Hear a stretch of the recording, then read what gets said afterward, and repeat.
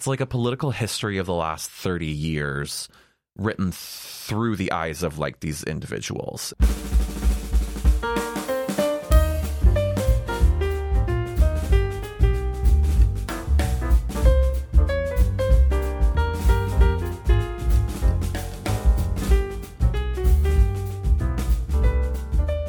Welcome back to another episode of Sterling Municipal Libraries podcast, where we talk to you about books we'd like to recommend. And Jake is joining the show to talk about Wildland. So let's delve into it a little bit. So this is a book by Evan Osnos. Our listeners might know Evan Osnos because he's won a Pulitzer and a National Book Award. And I believe both of those were for his 2014, I want to say, book called The Age of Ambition, in which he does like a very similar thing to what he does in this book. So in that book, he was a reporter in China for like a decade, and he goes around China and does extended interviews with very ordinary people, to be quite honest. Some of them happen to be influenced by major news stories. One thing I remember in that book is he does a long section on this English language learning program where people yelled, and that was like their main pedagogical tool. Many Chinese speakers were just like too shy to try and also just Western communication is often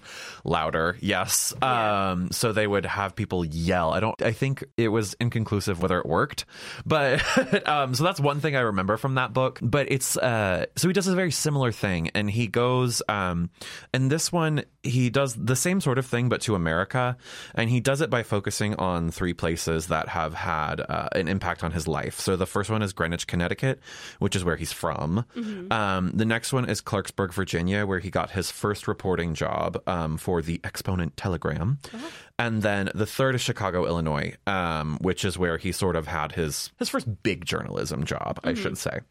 And he sort of he just talks to people in those locations. And those are very different locations. Yes, yeah, for sure.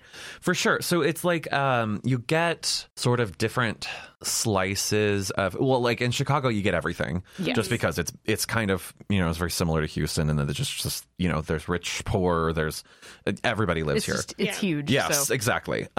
So you get a little bit of everything in his exploration of Chicago.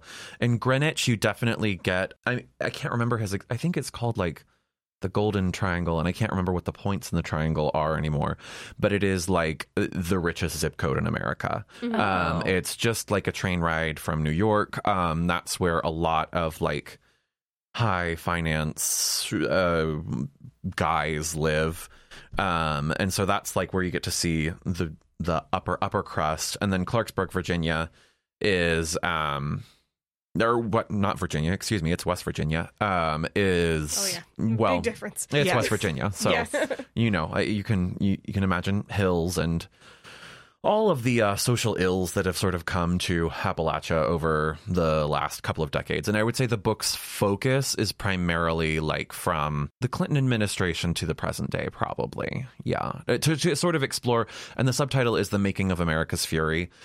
He talks to these individuals, and many of the individuals have been affected by the huge political stories that we have had over the past 3 decades or so. And is he just doing like man on the street interviews where he's just walking up to people, or? I don't really know if he gets into like how he comes across his sources. I think that might just kind of narratively be like scrubbed away. It's kind of just like, here's this one of the people he does talk to and that he like makes connections with is like the editor of that little tiny paper that he worked on in West Virginia. But yeah, there's a couple other people in there where it just sounds like maybe he heard these stories in reporting or something like that. And it wasn't necessary. Like he heard of the stories there and then sought the people out or something like that. I was wondering, because it seems like there's like a really big like variety of people that he's interviewing. So just wondering if there was a particular way he found them, especially like in China as well. So he was living in China for 10 years. So I don't really know. Enough time to put some roots down. Yeah, exactly. So I'm guessing he gets a pretty wide variety of perspectives, including like both sides of the political spectrum, yes. right? Mm-hmm. Okay. For sure. So like, and it's not really, I think the book takes a few things as givens that will sort of mark it as partisan these days, but are really not that partisan. Like the book talks about January 6th as a violent insurrection against a legitimate election, which is fact. Right. But you know, that's where I have to kind of start. But he's certainly not afraid to criticize people on the left, because one of the people that he talks to is a felon living in Chicago. Their family, like kind of a long story, but he gets into the Clinton administration's like 3 strikes, the big crime bill that the Clintons passed. So that got into sort of how his felony kept following him around. And then eventually his family, which was on the south side of Chicago, or maybe not the south side, some neighborhood that eventually ended up gentrifying, they had in like 2004 refinanced their house with an adjustable rate mortgage. And so, I mean, of course, lost their house. So like, that's the kind of person that he talks to and spends time with. And like, even that guy, who, you know, would probably, considering his circumstances, want to follow the left, gets immersed in a lot of like conspiracy theories that whether that are like kind of nonpartisan. You know, like vaccines, that doesn't really discriminate which side. But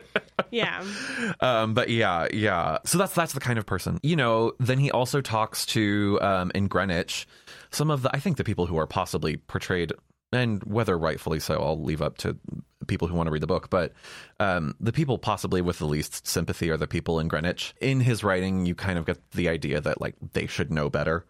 But like the one guy, there's a doctor, he was a medical doctor, but then he ended up becoming a venture capitalist for medical like startups, and eventually he got arrested for insider trading and sort of ended up on the same track as that other felon, and kind of lost everything. And so he is also a very interesting perspective to look at, because he's from, you know, riches to rags. Actually, I mean, he's still fine, financially speaking. From riches to middle class. Riches to like, yeah, exactly, to, you know, a house in the suburbs. But, you know, it's a lot of very interesting perspectives for sure. And from all over the place too. Because like, especially in West Virginia, these are people who a lot of their suffering has come down to big business interests outside the state that traditionally the right would side with.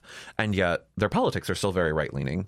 So it's not necessarily like, it's more complex than either or, if that makes sense. Yeah.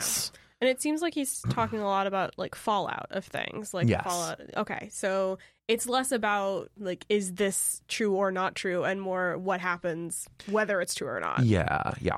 And what other big issues did he highlight? I know you mentioned the insurrection. I know you mentioned some of the Clinton administration. And the thing is, it's so broad ranging. So like, he talks about being that one of his locations that he talks about is Chicago. He just talks about like government corruption.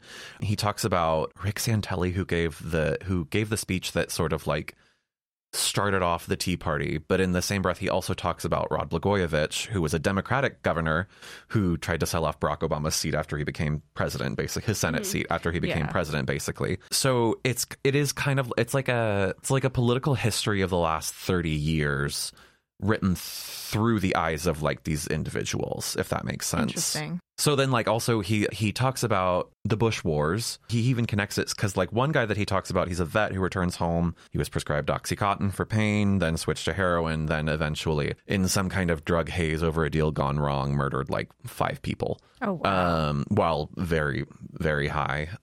So then he sort of connects that to Ashley Babbitt, who is like one of the 7 people or so who died on January 6th, to mention that like, well, these wars were really unique. She was a veteran of them as well. Who I don't remember if she had substance abuse issues, but these wars were so small scale. They involved like less than 1% of the American population actually being deployed, but still had such an outsized influence on the people who returned from them that it was very easy to forget that anything ever happened, for at least for the general population. And I think, and I haven't been listening to a lot of books on American politics lately, but I'm pretty sure someone in this book said, had there been a draft or something like that, then we might have actually looked at recovery and mental health services more seriously because more of the population would have been involved. But this was such a huge event for so few people that it just kind of didn't get any attention in terms of like supporting the veterans who did return. So, are a lot of the people he interviews felons? It just happens to be the three that you mentioned. No, because he talks to his editor a lot. Okay. His old editor a lot. I wasn't sure if it was just a coincidence or if it was he mostly interviewed. I mean, I guess since it is a book about American law, talking to people who have run afoul of it is maybe like one of an easier way to sort of I mean, a lot of people don't have much experience one-on-one with American law. I want to say that they're not all felons, but that's all that I wrote in my notes here were the felons. No, you're okay. There weren't any politicians that he maybe interviewed? He definitely did. So I know he reached out to Joe Manchin but didn't get a response because he was talking about West Virginia. And I know that one of the reasons they were talking about politics being so captured in West Virginia is because West Virginia's total population is like 1.8 million, which is less than Houston. Mm-hmm. So like your bang for your buck in terms of like the Senate is much bigger in West Virginia than it would ever be in Texas. Mm-hmm. Yeah. So that's sort of like that small state weird situation where it doesn't take a whole lot of lobbying to sort of capture everything in that state. Yeah. He did talk to politicians because he definitely has those connections. He writes primarily for the New Yorker, so he certainly has access. Yeah. They're just not coming to me right now. They're probably the less interesting anecdotes as because well. I don't think they made up, like I said, for the most part, this is a book told through the eyes of every man. Every people. Were there any other stories that really stood out to you? Let me see. Well, one thing, he does kind of also delve into his personal history. Like, apparently his grandfather was stabbed in Chicago in like the 1920s or something like that. And so to sort of compare to the felons that he's looking at now, he looks to what happened to the person who stabbed his grandfather. And what's interesting is because it was possible in that time, he got out of prison, he changed his name and went on to lead just an entirely normal, right down the middle, law-abiding life after that. Because that kind of thing... And that's another thing that he sort of talks about in this book is that these circumstances are more inescapable than ever. Like there is no ability to forget about that past. That record is more permanent than ever. That is one very interesting thing. One very interesting quote that sort of like sums up, I think, like the thesis of the book, because I don't think it's a sad book. Apparently Abe Lincoln's Secretary of State William Seward said there was always just enough virtue in this republic to save it, sometimes with none to spare. So that's like, it is very easy to despair of the state of things, but I at least believe, in all of my reading about all the depressing things that are happening in America, I at least believe that the center will hold, like we're from the government and we want to help, Yeah. I think there are people with good hearts. There's just a lot of systems that are hard to notice when they're happening and require a lot of work to help. All right. That's all that I can think of as far as questions. Okay, cool. Thank you so much for bringing us another interesting topic. This one, it feels like it would hit particularly hard these days. Yes. And stay tuned next week for more fantastic book recommendations. Bye.